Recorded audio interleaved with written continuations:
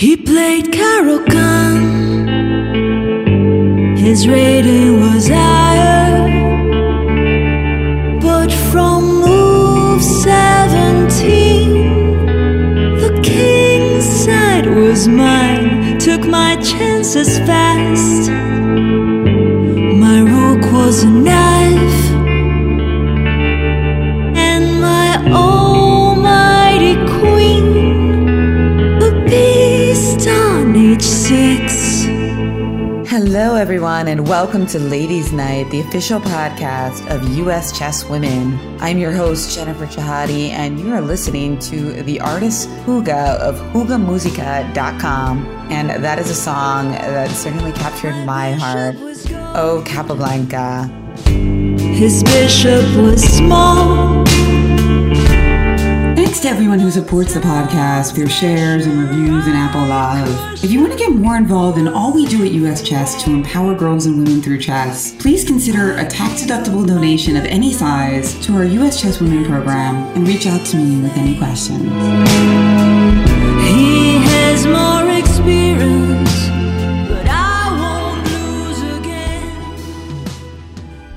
Hello, everyone, and welcome back to Ladies Night. Today, I have two special guests, a first in our Ladies Night podcast history. I have Robin Ramson, the founder and executive director of Chess Girls DC. She's also a member of our U.S. Chess Women's Committee.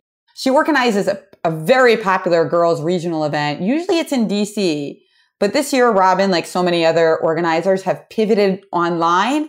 And she's hosting a Chess Girls Empowerment Weekend in November with a bevy of young female chess masters who are going to be appearing to inspire the girls. Robin's also a chess mom. And that is where our second guest comes in as Sarah Ramson, who is a really multi-talented young lady. She's a chess player, a golfer, an excellent student. She plays multiple instruments, including beautiful songs that she writes on a harp that is taller than her and probably even taller than her tallest chess trophy. And most importantly, Sarah, to this podcast, Sarah is also a frequent and active regular in our Girls Club Zoom, and she's always asking wonderful questions. So it's really cool to get her perspective. Robin, Sarah, thank you so much for joining me. Oh, you're welcome. Well, Robin, tell us a little bit about what you did for National Chess Day, which just took place, because you had a really special event for that. So that was so exciting. So we committed to giving away, we were gifted with chessboards, and we committed to giving away over 300 chessboards to one of our underserved areas in the city, Southeast Washington, D.C. So during the entire month of October, but specifically on National Chess Day, because that's when we started. Every weekend, we're giving out chessboards, and we gave out 100 this weekend, and so we're pretty sure we're going to reach our 300 mark by the end of the month. We actually have, through a generous donor, we actually have over 1,000 chessboards. So this will give some students something to learn, something to create productive thinking while this pandemic settles down. That's phenomenal. And Sarah, you were helping with that, right? Yes. How did you find people to figure out like who needed a chess set? People were just walking by and we would just say, "Hi, would you like a chessboard or a chessboard to give to a friend or 2 chessboards? Take some chessboards. Chess is a really fun game that you can learn." And we've also included 12 weeks of free lessons through the generous philanthropic efforts of National Master David Bennett. He is going to have a virtual classroom every week for an hour for 12 weeks. That's amazing. So in Washington, D.C., believe it or not, there's not a whole lot of chess action. In Northern Virginia and in Maryland, where Mr. Rockefeller is, there's a lot of chess action. And I don't know if it's because there aren't a lot of teachers. I don't know why. As probably one of the few African-American women who are involved in chess in Washington, D.C., I thought that my presence would bring children out of the shadows and get them involved in chess. Because a lot of times, especially Black children, feel like, oh, That's just the Ivy League college sport. You know what I mean? So that's why we went into the southern portion and the underserved portions to show kids that you're capable of learning chess. We're here to teach you, and we're going to give you resources to support your efforts. And actually, a lot of girls came, and boys came too, but a lot of girls came to get some chessboards, and it was cool. And we also used churches that were in the area. I used the pastors have a conference once a month, and I have the pastors sending the information out to their churches. So that was another way we got the word out. That's just amazing. And Sarah, you seem like you're a great salesperson, even though, of course, you were giving these out for free as a donation. What was your success rate like? How many people that you asked wanted a chess set? And did some people think like, this is too good to be true? Like, you're just giving me this free set. What do you want me to sign up for? No, actually, most of the people just took a chessboard. 95% of them were like, okay, I'll take it. Why not? And I think a lot of people were more interested once they found out that there were 12 weeks of lessons involved, because people think chess is a hard sport to get into, but I think the 12 weeks of lessons really helped. Yeah, David Bennett is somebody who's always worked with Chess Girls DC, and I've heard you speak about how great of a teacher he is and an advocate for chess. Sarah, do you take lessons from David as well? Outside of Chess Girls DC, no, but I think he's a really good teacher as well. Only because we don't want to infringe on his philanthropic spirit any more than we do. Because the answer is always yes with David. And so we try to keep it to the weekend group lessons. That's great. Well, David is a great guy. And what do you like about his teaching style, Sarah? I like his energetic feeling, and he's nice and bubbly, and he's patient. So, like, if you get it wrong, he's like, well, that's okay, but what if this happens? Or what if this happens? And I just like his personality. I think in the era of online learning, I think energetic and like super excited, sometimes even exaggerated, like, oh my God, I think that's really good because people are missing that face-to-face interaction. In order to approximate enthusiasm across the screen, I think you need to like just dial up the volume. So for somebody who's naturally like that, it's really useful. Sarah, you've been a very loyal regular for our Girls Club Zooms almost from the very beginning. Tell us about your experience with that and some of your favorite guests. So for the Girls Club, I just really liked it because it's just all girls, and sometimes it's over 100 girls, and that's just amazing. And I like the guest speakers. So like, I especially liked when you did it because your presentation was just awesome. And I like the lady who sang, and she also played chess, and she writes music, and she does all those music videos. I thought she was really cool. And Tata Vabrahamian,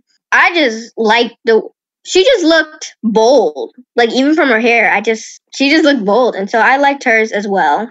Oh yeah, Tatev is very bold indeed. And the musician you're talking about is Huga, who actually sings the introductory music to this podcast, which is a great segue to your musical interests, Sarah. Your mom is justifiably very proud, so she posts a lot of your music videos online, like your memorial piece for John Lewis, beautifully done.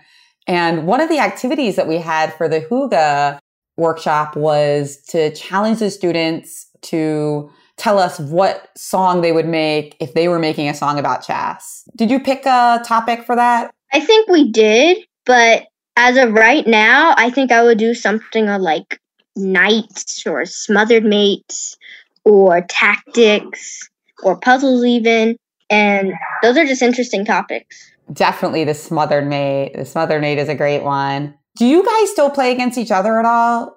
You and your mom? No. We used to when Sarah was little, but I just get eaten up. So I stick with teaching the beginning session of chesskids.com frame by frame. Very nice. Very nice. And I understand that you originally got into some of your great activities around chess because of your daughter. Is that right, Robin? Yes. I realized very early on that there was no way that Sarah was going to stay in chess if all of her friends weren't doing it. I mean, that's just the nature of children. If my friends are doing it. And so early on, I created Chess Girls DC because I really thought that chess was very important. I learned how to play chess in high school, and I felt like I learned really late, and there were so many distractions, by the time I got to high school. And if I had started younger and had more friends, I would have benefited and grown and really thrived in chess. Like, all the people who are in Chess Girls are like really my friends because they're fun to be around. A lot of us like the same things, and we just find a lot in common to talk about. And so, yes, I have a lot of friends. I think in a day and age where children compete so much for time, there's so many activities, for a girl to decide that she wants to spend her time on the weekends playing chess, there's got to be more in it than just winning the game. Until they get a little older, and it's a priority for them. But especially if it never becomes a priority for them, they really are drawn to their friends. I completely agree. I think even for really strong players, I mean, this is not something for just beginners. Like, really talented players will drop off if it's no longer socially interesting. Yes. And, you don't want to feel like your friends have left you behind. So I just love the things that you're doing. You are weaving all the other aspects of life into chess, and chess being social. It's so powerful what you're doing. Thank you. Yeah, I mean, it's great because the kids are so friendly, and having like the girls like Sarah who are really outgoing and friendly, like setting their tone, and then everybody else is on good behavior. It's really an incredible group. What this pandemic has unlocked for me is that because there are so few teen girls that play chess, we almost have to go online so that we can make sure they make friends with people who are a similar age and rating. Because if you try to do that live, it just might not happen. Because if you're from a certain area and there's no other 15-year-old 1700 who lives in that area, you're kind of out of luck. I think that this whole quarantining pandemic thing is going to create another stable area of chess, especially for children who are out in the suburbs, who are out in Montana and Utah. And I think your girls club, it's important that it continues even when we get back to over the board sessions.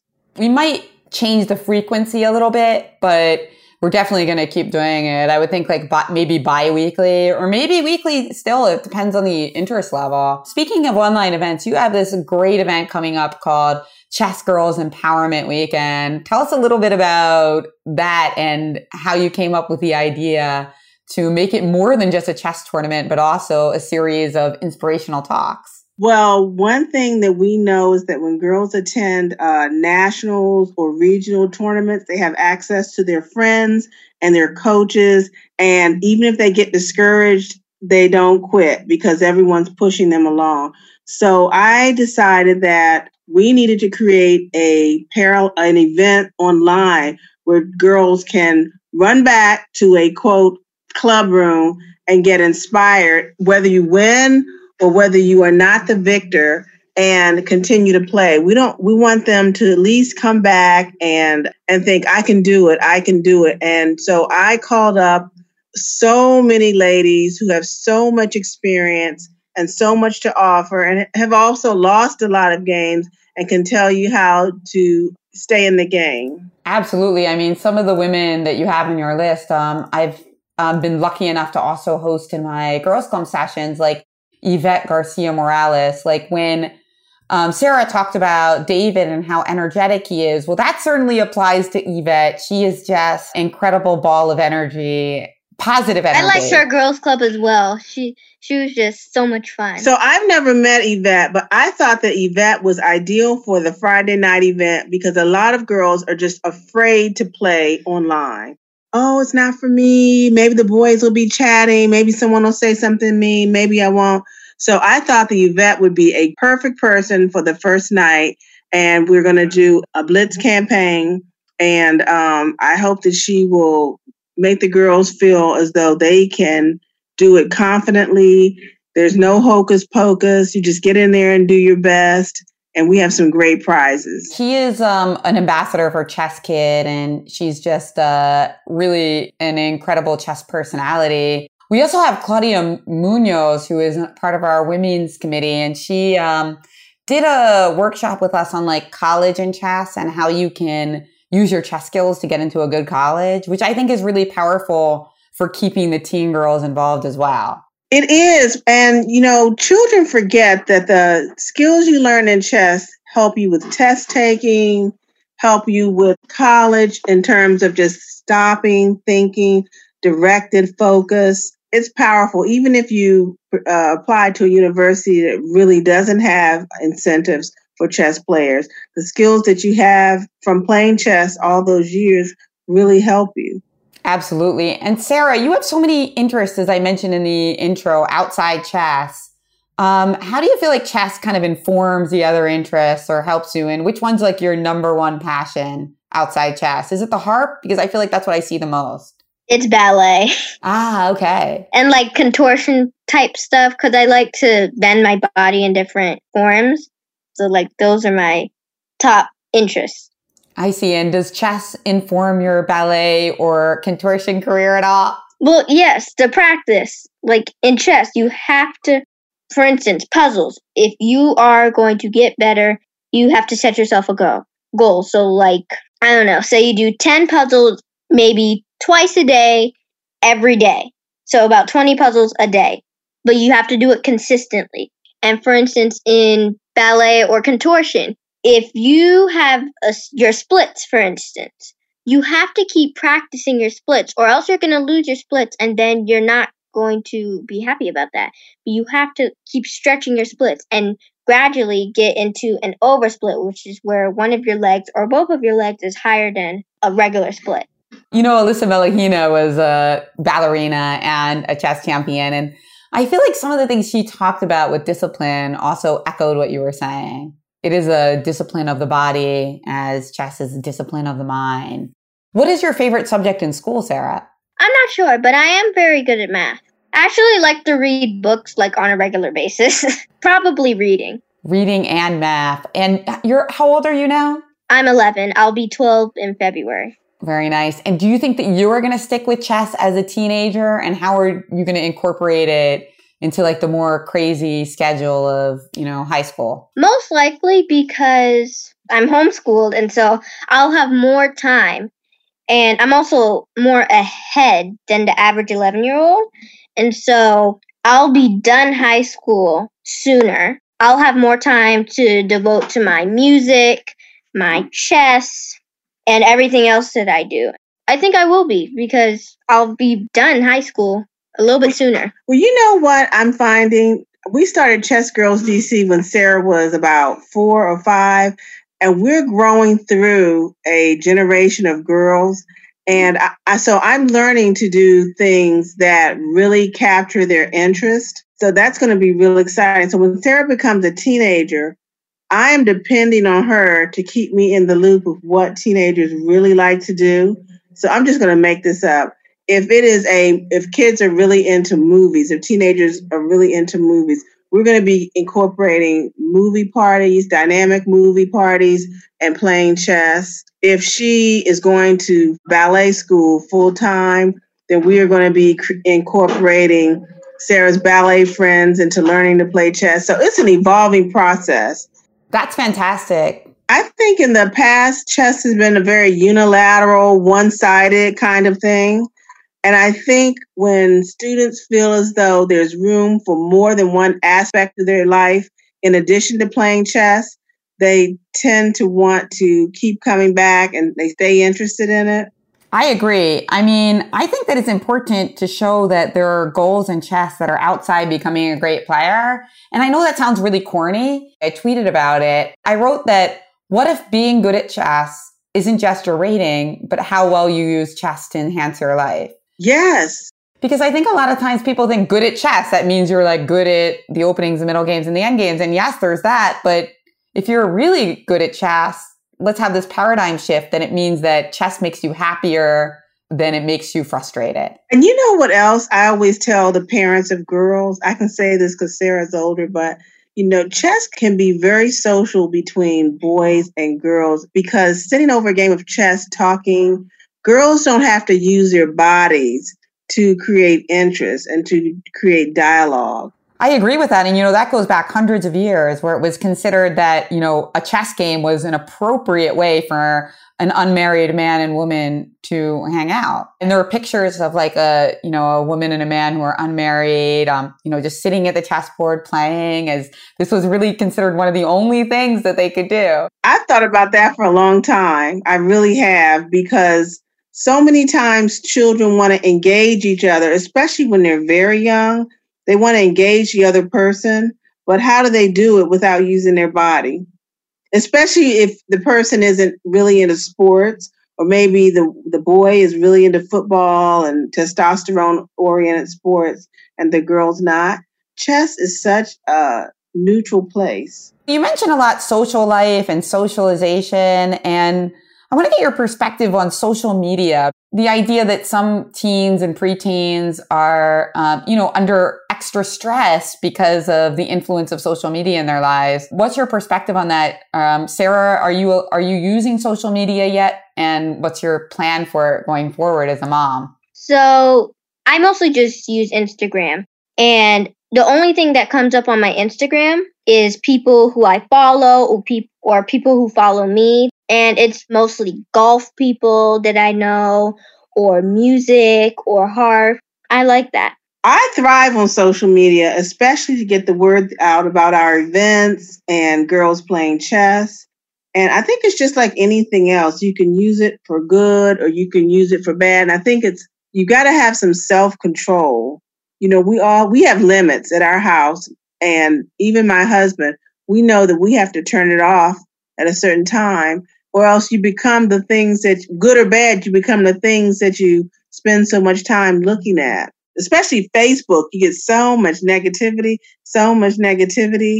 If you don't put some limits on yourself, it's difficult. But I think with children, it's hard because there's nothing else for a lot of them to do. And so I think these exciting chess events are amazing avenues for them to find other children to talk to find something to productively think about, it's always something new to learn. And I find I have not met a child that once you get them in that learning pipeline with chess, that they don't stay, especially if they don't feel as though they're being left behind or the other kids are smarter and you are constantly incentivizing them. ChessKids.com and Zoom meetings have been very, very helpful for us. I totally agree. I mean, chess is basically just perfectly suited for using things like Zoom and chess platforms like chess.com and Lichess and ChessKid and social media. I don't know if you know this, but I'm also the Scholastic coordinator for the USCF for Washington, D.C. So I have an event space called DC Scholastic Chess. And so in that space, I try to include boys and share all of our Chess Girl DC resources. So we're a 501c3 nonprofit. And if I get a donation, I don't just keep it to the girls club. I try to share it in our space where we have DC Scholastic events. So that's how we got into the chessboard giveaway campaign. And not only are we giving them chessboards, chess pieces. We are including a water bottle, and we are including this wonderful, you remember that Pawn Power book? Yeah, Pawn Mower. I would have so much fun with it. So that's what we do in our DC Scholastic Space event, because girls need to be able to negotiate with boys.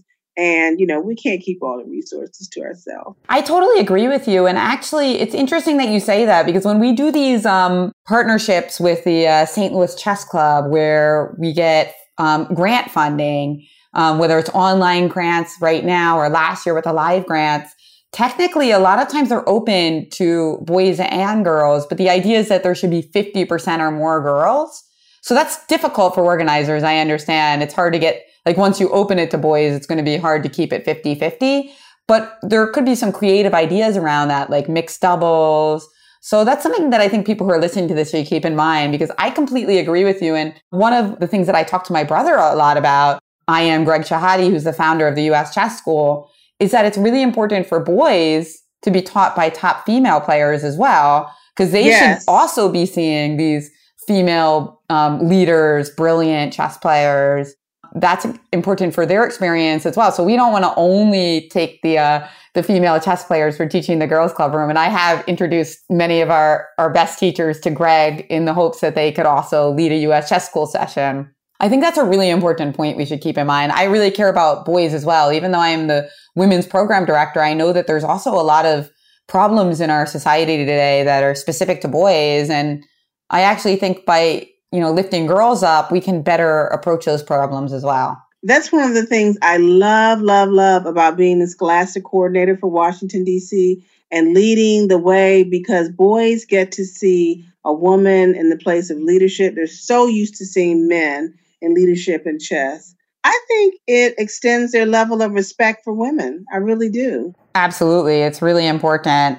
Our mutual colleague, Rochelle Ballantyne, she was on my friend Ben Johnson's podcast recently talking about how we get more young Black women in chess. She talked about a lot of things, but that was one thing that she touched on. We'd really like to see a young female national master. What do you think that we could better do to make that happen faster? I don't think that some children have the confidence to just take it all in, because if they're already struggling with school and then their parents are telling them to play chess, and why should I play chess? And we've got to keep the numbers up. So we've got to maybe create cohorts where they feel connected, and they have some kind of, they feel some responsibility to each other to show up at their little chess clubs. But my girls' club is kind of different. The girls who are in my club today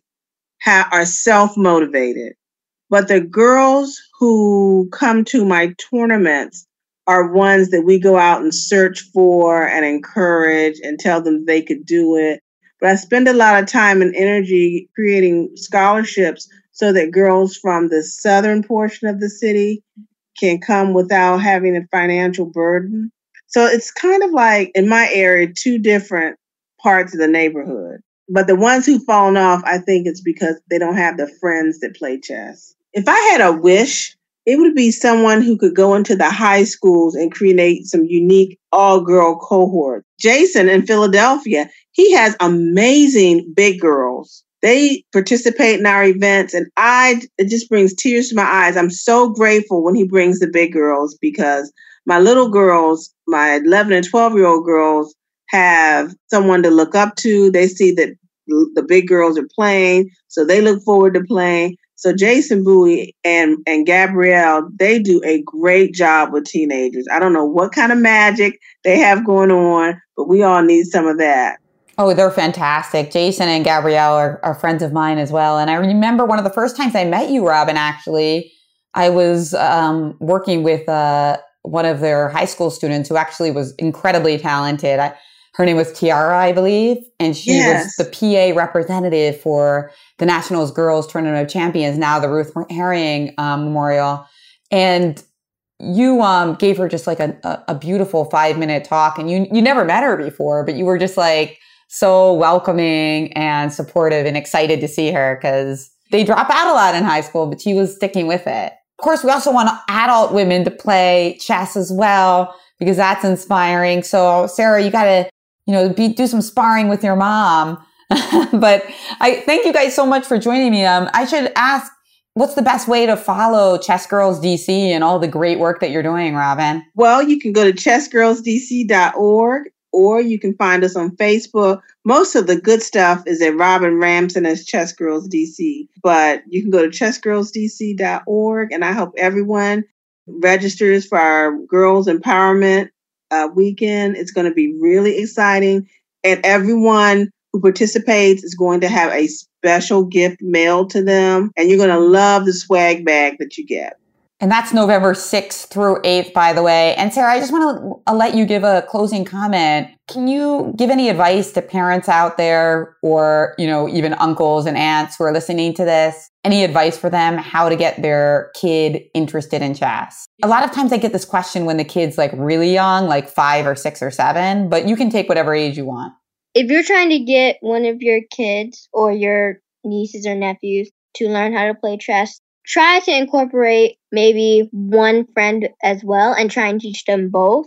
Because then they can learn together, they can play against each other, they can play with each other, they can discuss it together. And it will be just a cool thing, and they can just hang out. And when they hang out, they can be like, ooh, let's play a game of chess. Let's do some chess puzzles. And that can be like a play date thing, like a chess play date. And chesskids.com is so easy, and it makes it fun. Wonderful. That's such great advice. You're so wise for your 11 years, Sarah. Thank you. Thank you guys so much for joining me. Robin Ranson, she is the founder of Chess Girls DC, and you can find out about her organization on all the social media networks as well as chessgirlsdc.org, right? Yes. And it's been a pleasure to have you guys on the show. So happy. If you like what we're doing at US Chess to encourage women and girls to explore STEM fields, accentuate competence, and approach an even ratio with a focus on intersectionality, your donation to our US Chess Women programs is always appreciated and tax deductible. The US Chess suite of podcasts, including Ladies Night, are produced and edited by Jason Andre at 7 Season Films, Photography and Media. Please visit 7seasonfilms.com to find out how to start your own podcast. Don't forget to listen and subscribe to all US Chess podcasts from One Move at a Time, Cover Stories, and Chess Underground. Till next time, may every night be Ladies' Night. Now according to Stockfish, I got it all wrong. After slightly advantage, I had nothing but my dear Capablanca. You tell me we learn more from our defeats. Who needs victories?